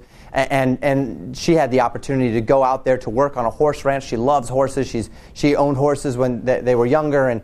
And so she goes behind her parents' back, and for months she's talking to this boy. And then as it turns out, they end up, she basically says, Mom and Dad, I've been talking to this guy. He's out in Idaho. We've never met before, but I love him, and I'm going to go out there and move in with him, and we're going to get married. And I'm leaving in a week. And they say, what about God? And she says, it's so clearly God's will. He's opened up all the doors. It's everything I've ever asked for. He's everything I've ever wanted. And the question was, is God going to bless you with everything you've ever wanted as the fruit of rebellion? Right? She was rebelling against her parents. She got onto the site she was not supposed to get on. She did it. She lied to them. She did it against their will. The Bible says, honor thy father and mother, which is the first commandment with promise. Is God going to see her live in rebellion, lie to her parents, cheat and deceive, and say, you have found my will through lies, rebellion, and deceit? Never. Never. Never. That's the filter of the Word of God, right? That's not how God works. God does not show you His will through lies and deceit. So here she is, and she is convinced because all the doors open for her that she's in God's will. Because it's everything she ever wanted. She must be in God's will. She's not in God's will. Amazingly. This was almost 2 years ago. They're still not married. She works at this horse ranch. And she's not happy. She is not happy. But now she is proud and ashamed and afraid that it would be, now she says, I've made a commitment. I can't go back on it. But you haven't sealed any deals yet. So come home. Come home and repent. She's not repenting because she's proud, because she doesn't want to. She's remaining in it. But it was so clearly not God's will. And aside from all the stuff she wanted, how do you know it was not God's will? Because of the way it came about. The fruit of those decisions were sin. And you know what is really unfortunate? Is if in her rebellion, all of the stuff that she thought she wanted was there, imagine what God would have given to her if she'd have done right. Imagine what God actually had for her. Sometimes we don't even know what we want. We think we know what we want, and then God gives us something else, and we say, yeah, God, you were right. That's what I really wanted. So much better than anything I could have otherwise thought or imagined. We need to be careful. And so the permissive will of God. And we see the case study of this in a man named Balaam in Numbers 22 through 24. Let me just give you this to you briefly. So in Numbers chapters 22 through 24, there's a prophet, and his name is Balaam. Have we talked about Balaam, I think, a little bit. But there's a prophet, right, and his name is Balaam. And the princes of Moab come to him and say, there's this group of people wandering in the desert named the children of Israel, and we know that you are a mighty prophet, and the people that you curse are cursed, and the people you bless are blessed, so we want you to curse Israel. And so he says, well, I'll ask God. And so he asks God, and God says, don't go with them, don't curse the nation. He comes back, he says, sorry, I can't go with you, I can't curse the nation. God said, no, get out of here. So they leave. The king says, that's not good. That's not enough. So he sends more princes and he sends more money. And he comes back to Balaam and he says, here's more money, here's more honorable people, I will give you more honor, you come curse the people. And Balaam says, let me go ask God again. Should he ever have asked God again? Absolutely not. He already knew the answer. Don't go with them, don't curse this people. How is more money in Balaam's pocket going to change God's will? Right? So he goes and he says, God, can I do this? And God says, go for it. Why would God say that? Why wouldn't God just say no again? Because God has given us free will. And if, when we know clearly the Word of God, we say, well, God, isn't there a loophole here? Where's your loophole? God's going to say, you know what, if you want to go that way, I'm going to go. So Balaam starts to go that way, and of course he's riding a donkey, right? And that donkey turns aside because there's an angel standing in the way with a sword ready to kill Balaam. So he turns aside and hurts Balaam's leg, and he beats the donkey. And then it happens again. Turns aside, he beats the donkey. Happens a third time. He's beating the donkey, and God allows the donkey to talk. And the donkey says, "Why are you beating me? I'm saving your life. I've been a faithful donkey to you since I was a tiny baby donkey. I am saving your life." And Balaam says, "What do you mean?" And God opens his eyes, and Balaam sees the angel there with the sword. And the angel says, if that donkey had not turned aside, I would have killed you. And he says, "Oh, okay, good. Do you want me to turn around?" And the angel says, "No, go." Why? Because what Balaam should have said is, "I'm turning around right now." But he was still looking for the loophole. And God is not going to resist man's free will. So Balaam goes and he gets there. And the king of Moab says, "Look, I want you to curse this people." And Balaam says, "You know I can't curse the people. I've told you I can't curse the people." And the king says, "Here's more money." Balaam says, "I'll try to curse the people." So he gets up there and he tries to curse the people. And this is where God actually overrides his will. At the point where Balaam attempts to curse the people, he opens his mouth to curse the people, and out comes a blessing. And he tries 3 times to curse the people, and each time he blesses the people instead. And Balaam says, "This isn't working." And the king of Moab says, "Yeah, it's not working." And he gets angry. And then the Bible says, and the Bible transitions to the next chapter, where all of a sudden these Moabitish prostitutes were in the nation and caused God to curse the people because they had fallen into fornication. And the Bible in the New Testament calls that the doctrine of Balaam. What actually happened is this. Balaam says, "Look, God won't let me curse the people, but if you'll give me all of that money and honor that I want, I'll tell you how to curse them, even though I can't curse them with my mouth. Cause them to sin. And when you cause them to sin, I won't have to curse the people. God will punish the people for their sin." And so they sent prostitutes into the land to cause the nation to sin. And that was Balaam's idea. That's the permissive will of God. Be careful, because if you know the will of God and you try to worm your way out of it and you start asking God for things that are not his will, "God, won't you just let me have this relationship with this married woman in adultery?" God opened all the doors. God opened all the doors for it. And I love her and this and that, right? And all the doors were open, and it's like perfect. We're soulmates.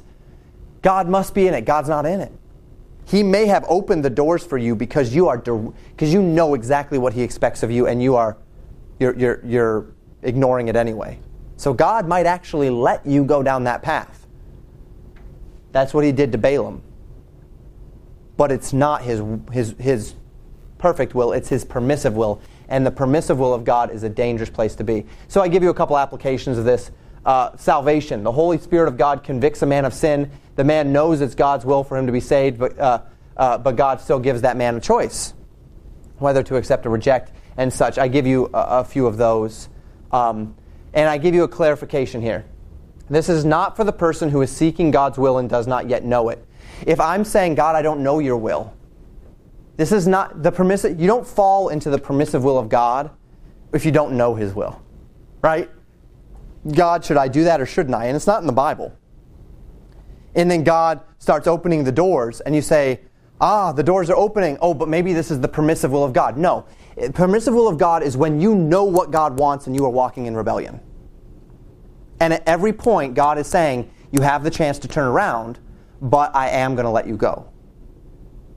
And you know you should turn around, but you don't. And you know that this can't be right, but you don't turn around. That's the permissive will of God. It's not, I don't know what God's will is, and then doors start to open. Don't be afraid of that. Don't think, I might be in the permissive will of God. That's not how God is. God's not malicious. If you are asking, seeking, knocking, and this is not an issue of thus saith the Lord, and you're ignoring it, God's not going to lead you into his permissive will and then just like stand up there laughing, right? Okay, step number 4, and this is there is more here, how to pray, that I skipped. Feel free to read that if you want to learn more about prayer. Maybe we can talk about it next week if you all are interested. But step number 4, good, better, and best principle. So when we talk about good, better, and best, and I give you a little chart here about biblical decision making, and the good, better, and best is on the very final page there. there's with a few fences and an umbrella. We'll talk about that in a moment. So the good, better, and best principle is, what degree of protection do your propensities demand of you? Even if something is not sin. We talked, I guess it was in that first week, or maybe not, we talked about how Greg has said before that he's an all or nothing kind of guy, and that's why he doesn't drink, right? And the fact of the matter is, it's not explicitly wrong to have a drink. But Greg knows that because he's an all or nothing guy, that if he were to get into it, it would probably not end well for him, right? And so this is the idea of, what degree of protection do your propensities demand of you? He says the degree of protection that I need in that particular realm is that I don't touch a drink in order to protect myself from the danger of sin. What degree of action or inaction does my conscience ask of me? Even if something is okay. This goes back to that very first point, right? Just because something is, just because you can doesn't mean you should. Just because you can doesn't mean you should. Just because something is not explicitly sinful, but what if I don't feel right about it? And then what level of rewards is your faith compelling you into? It's possible to not sin and still not receive maximum rewards. So let's talk about biblical decision making. So I give you all of the different possibilities, right? Music and dress and relationships and family and house and land and whatever else it might be. The first thing that we do, as we've talked about, we pass it through the character of God and the Word of God. Does it reflect God's person? Holy, orderly, balanced, God cannot lie. Pre-fall intent, or the ideals. What's the ideals? Innocence, purity, beauty, perfection, glory of God. Pass it through the Word of God. Does it filter on the other side? Does what I desire pass through the Word of God? And notice behind everything is prayer, right? Prayer is everywhere in the background. Pray through it all. The next step, what's my heart motive? Do I want this thing in pride, or am I being humble? In genuineness. Now, you can deceive yourself all day, and you're gonna sabotage the process. If you want to pretend that you're humble, but you're really in pride, and just so that you can get what you want, okay, you're no longer in the realm of biblical decision making, right? You're in the realm of trying to justify your actions. But are you being proud or humble? Is this self-will or is this God's will? Are you trying to seek control, or are you yielding to the Lord? Is this an emotional response, or is this a response based upon truth and reality? Filter your decision first through the character and the Word of God. Does it comply with God? Then my heart motive. Is my heart motive right? What pleases God? Conforms to His character, conforms to His Word, bears the fruit of the Spirit, bears the fruit of righteousness. And then that brings me to good, better, best. Right? So this is kind of what we're looking for in the general realm. This is the 95% of all decisions type idea. What displeases God? Sin and transgression and iniquity, all stemming from pride. Sin. Nothing is amoral. Everything can be done for or against the glory of God. Everything can build up treasure in heaven or wood, hay, and stubble. So we are looking. We filter our decisions. What should I wear? What should I listen to? What relationship should I have? Where should my family go? What does the character of God say? Do the decisions I want to do reflect the character of God properly? What's my heart motive in wanting to take my family there and wanting to do that thing? Is it right or is it selfish? Is it pure or is it tainted? And then, of course, does it please God? Does it bear the fruit of the Spirit? Does it bear the fruit of righteousness? Does it conform to His Word? Does it conform to His character? And then we come to good, better, and best. Before we talk about good, better, and best, any questions on this general chart here? Okay, then let's talk about good, better, and best. So we've talked about this before. Imagine life as a cliff, and then at the edge of that cliff is sin.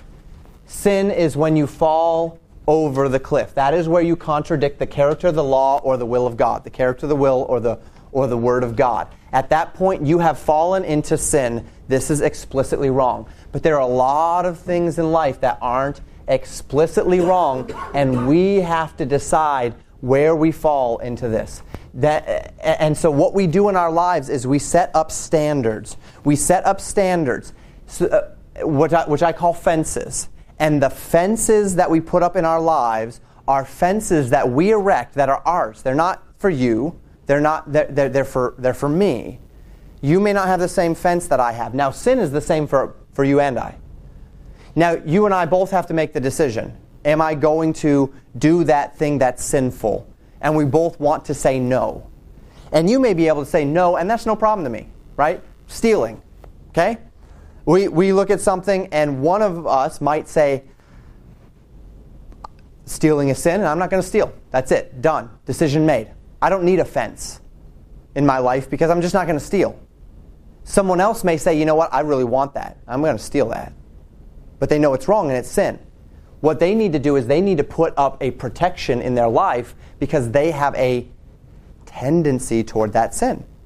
So offense is something that we come up against, a standard that we come up against, whereby it stops us from going towards sin. It's a standard, right?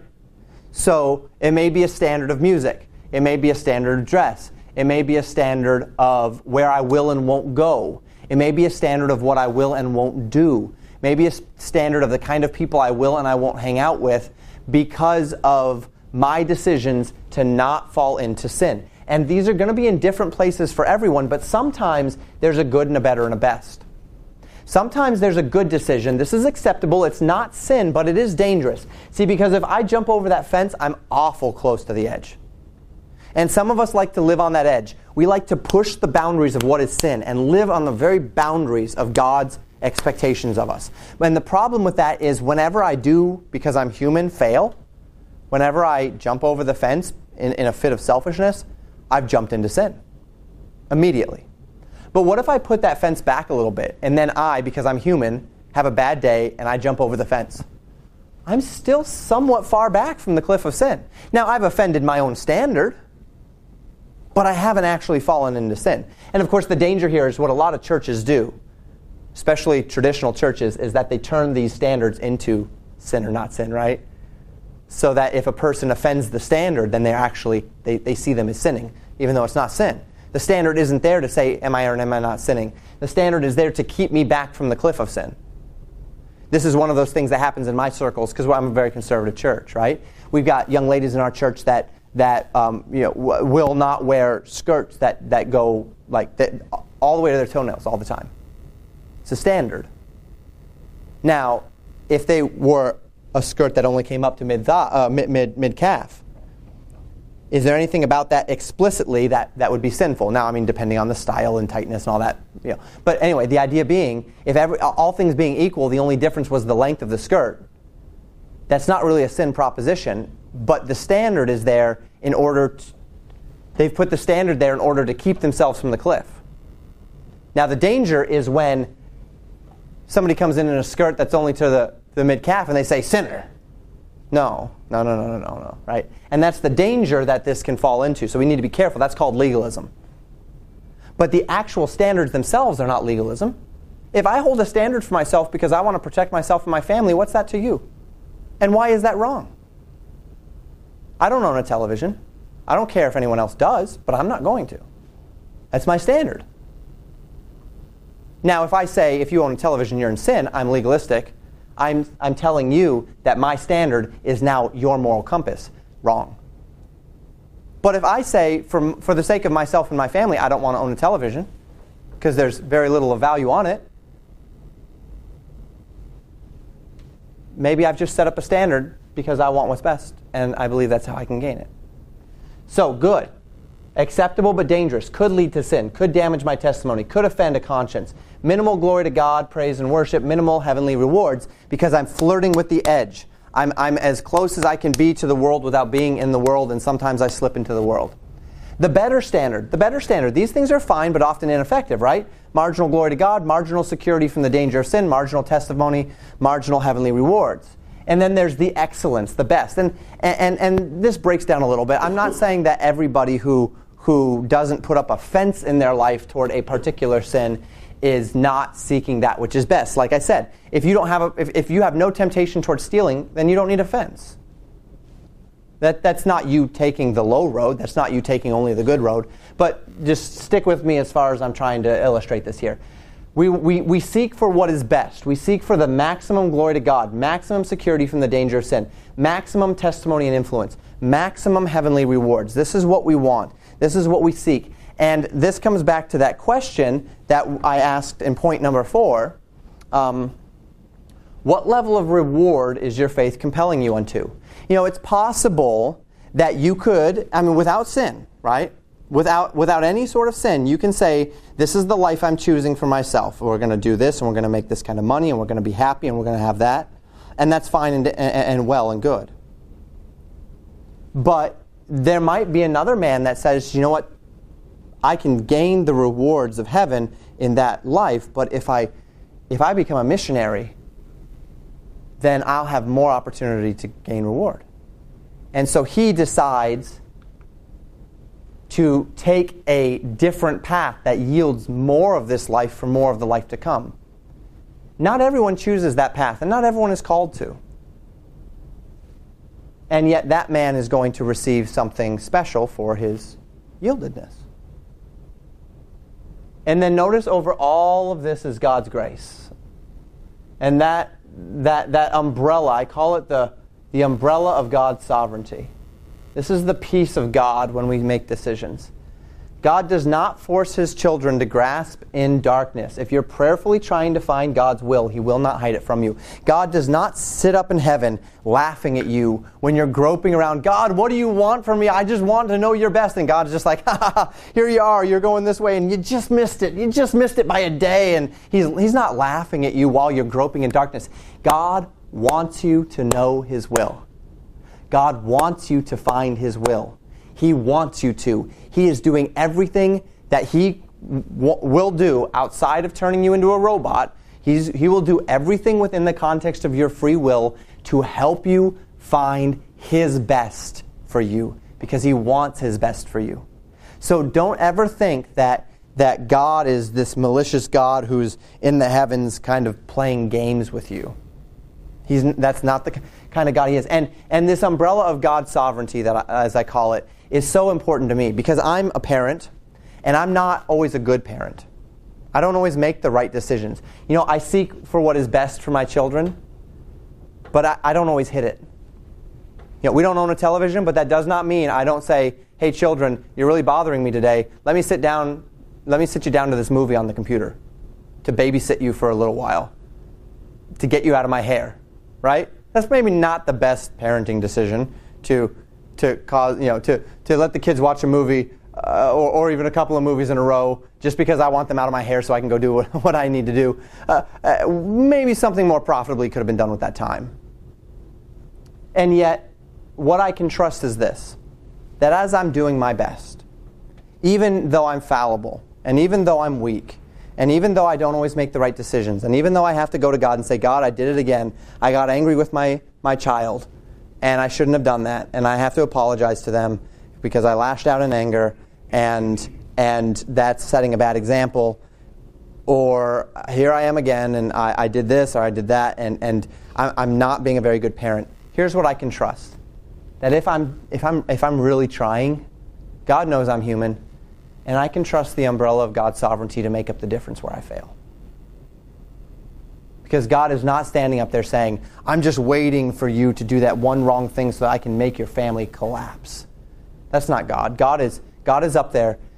You're doing your best. I will make up the difference for you.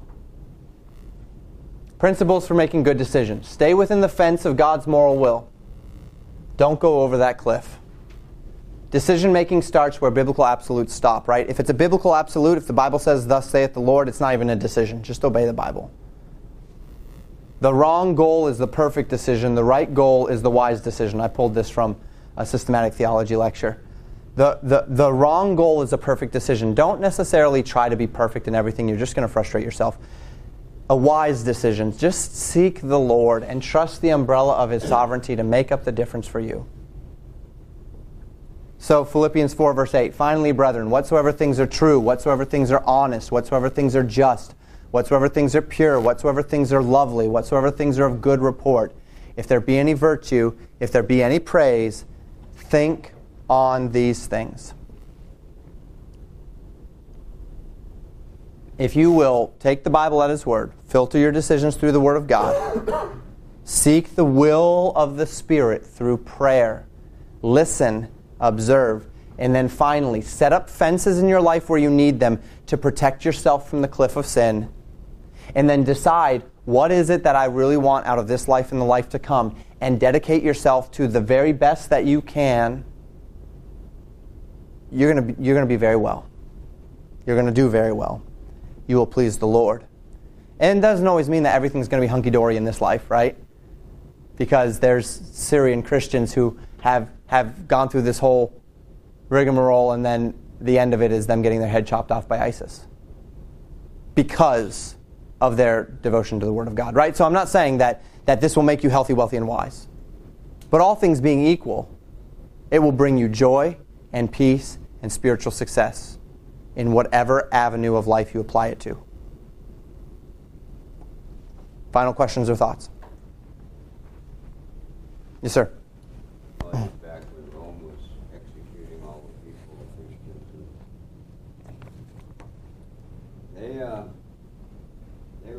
they left stories to their devotion. Yeah. I'm reading about one that was a woman and a little baby, and just a string that people wanted to pay. So, even though it might have shortened, well, it wasn't a short life. Either way, either choice you made, you would have died.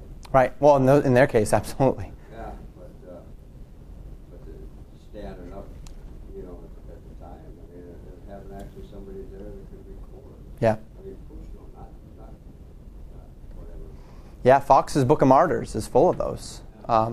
There's also a book called The Martyr's Mirror, which is full of those. And one of those famous pictures is the picture of the Roman Colosseum and the lions standing looking at this group of Christians who are down on their knees praying. And that's not a fable.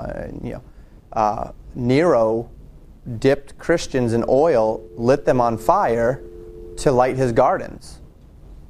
And this stuff happened. And so the idea is the Lord does not promise us health and wealth and such.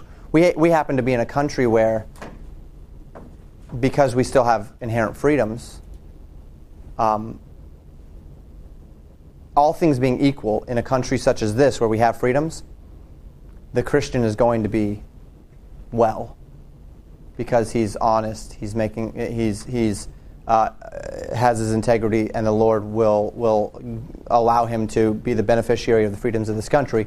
He has work ethic, he has honesty, those sorts of things. And any person in this country that has work ethic and integrity and whatnot, at least historically, has been able to do just fine. That doesn't mean things don't go bad. As a matter of fact, the man that wrote, I don't know if you've ever heard the song, It Is Well With My Soul. The man who wrote that's a man named Horatio Spafford. Horatio Spafford was a businessman, and he was going to a business trip in London from I believe, New York. So he had to finish up his work in the States, and so he sent his wife and his daughters ahead, and he had 4 daughters, I think. And the boat was shipwrecked. And his wife is the only one that made it from the shipwreck. All of his daughters were killed. So she gets to England and she writes, "Saved Alone," and she sends it to him. And so he gets there, and of course he immediately gets on a boat to go be with his wife. And his wife and the boat he's on stopped at the place where the other boat went down. And that's when he wrote that song. When peace like a river attendeth my way, when sorrows like sea billows roll, whatever my lot God hath taught me to say, it is well with my soul. He gets to England, his wife is there, they end up having more children, and all of those children ended up dying too. It was not like it was all cherries and roses for him. And yet, in the midst of it, he had this peace. It was well with his soul because he was right with the Lord. He knew he'd see his children again, and he was gonna stick with the Lord. Okay, so that's biblical decision making. I hope it was clear, and I hope it'll be helpful to you. And if you have any questions, either now or as the time goes on, if you try to apply these principles and there's a kink, there's a speed bump, there's something that I'm trying this and it's not really working, come see me, ask me about it, and I'd be happy to help you through it and to get you to the other side of it so that you can be successful. Next week will be our final week. I'm not quite sure exactly what we're going to do yet. We do have a couple of things that I have not yet covered as far as spiritual progression and regression is the one particular. We might cover that, or we might try to do kind of a smorgasbord. Greg had asked about tithing a couple of weeks ago, and he wanted some insight into that. And we'll see what how the Lord leads as far as things to present to you. If you have anything that you've been curious about that you would like to talk about, let me know tonight. And if we end up kind of going in that open forum direction, then we can, I'll cover it, and I'll try to give you some answers to the questions that you seek.